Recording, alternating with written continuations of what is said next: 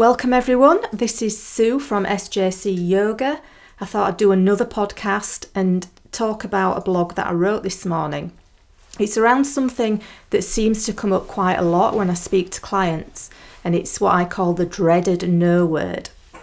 A lot of people don't like to say no, and they also don't like to hear the word no as well. Now, we all want to be helpful and we all want to do our best. But if sometimes we agree to something we don't really want to do because we may have feelings of loyalty, we might have some guilt, we may just want to make others happy or even want to be liked. So when it's coming from that, it tends to be not very authentic, it's not very truthful, and it's basically letting your emotions dictate what you do.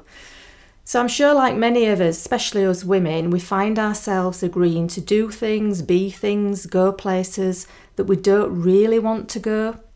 And then we end up feeling resentful and feeling very put on and sometimes a little bit unappreciated. The reason that we find it difficult to say no is that we probably have some issues around emotional resilience. Now, emotional resilience is when we don't allow our emotions to dictate the things that we do. So we're not feeling sorry for people or feeling that we should do something out of loyalty or guilt or any other feelings.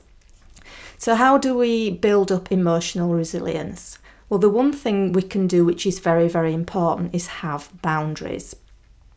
Now, boundaries don't mean that you're going to be inflexible or that you can't change your mind. Sometimes things turn up and we do have to put ourselves out a little bit. And an example may be something like teenage children. I know we've all had them or got them or they're still hanging around. And I've done this in the past where I've changed my plans to fit in with chauffeuring or doing something for a teenage child. So I've put off doing what I want to do to accommodate them, which is not really the best thing to do, but I know we've all done it. Another example is from my point of view with clients. I have set times for my clients, and I recently did have a client who changed the time, cancelled at the last minute, turned up late. And what I used to do was I used to do my best to accommodate her. I'd even change other more regular clients, and once I even reorganised picking my grandson up from school. Now I don't do that. My boundary is if they're 10 minutes late, unfortunately we still finish at the same time, so they lose out. And picking my little grandson up from school is non-negotiable. It's once a week, it's a couple of hours, and unfortunately that's just the way it is. So having strong boundaries in place will then allow you to answer yes or no in a more authentic way.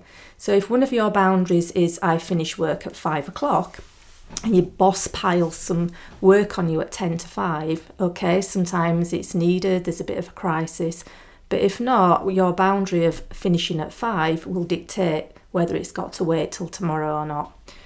So just write down a list of issues that you may have, problems around saying no to certain people or certain situations, and then just work on another strategy. Just look at them and see how you could put a boundary in place that would help you to make a better decision and not be ruled by your emotions.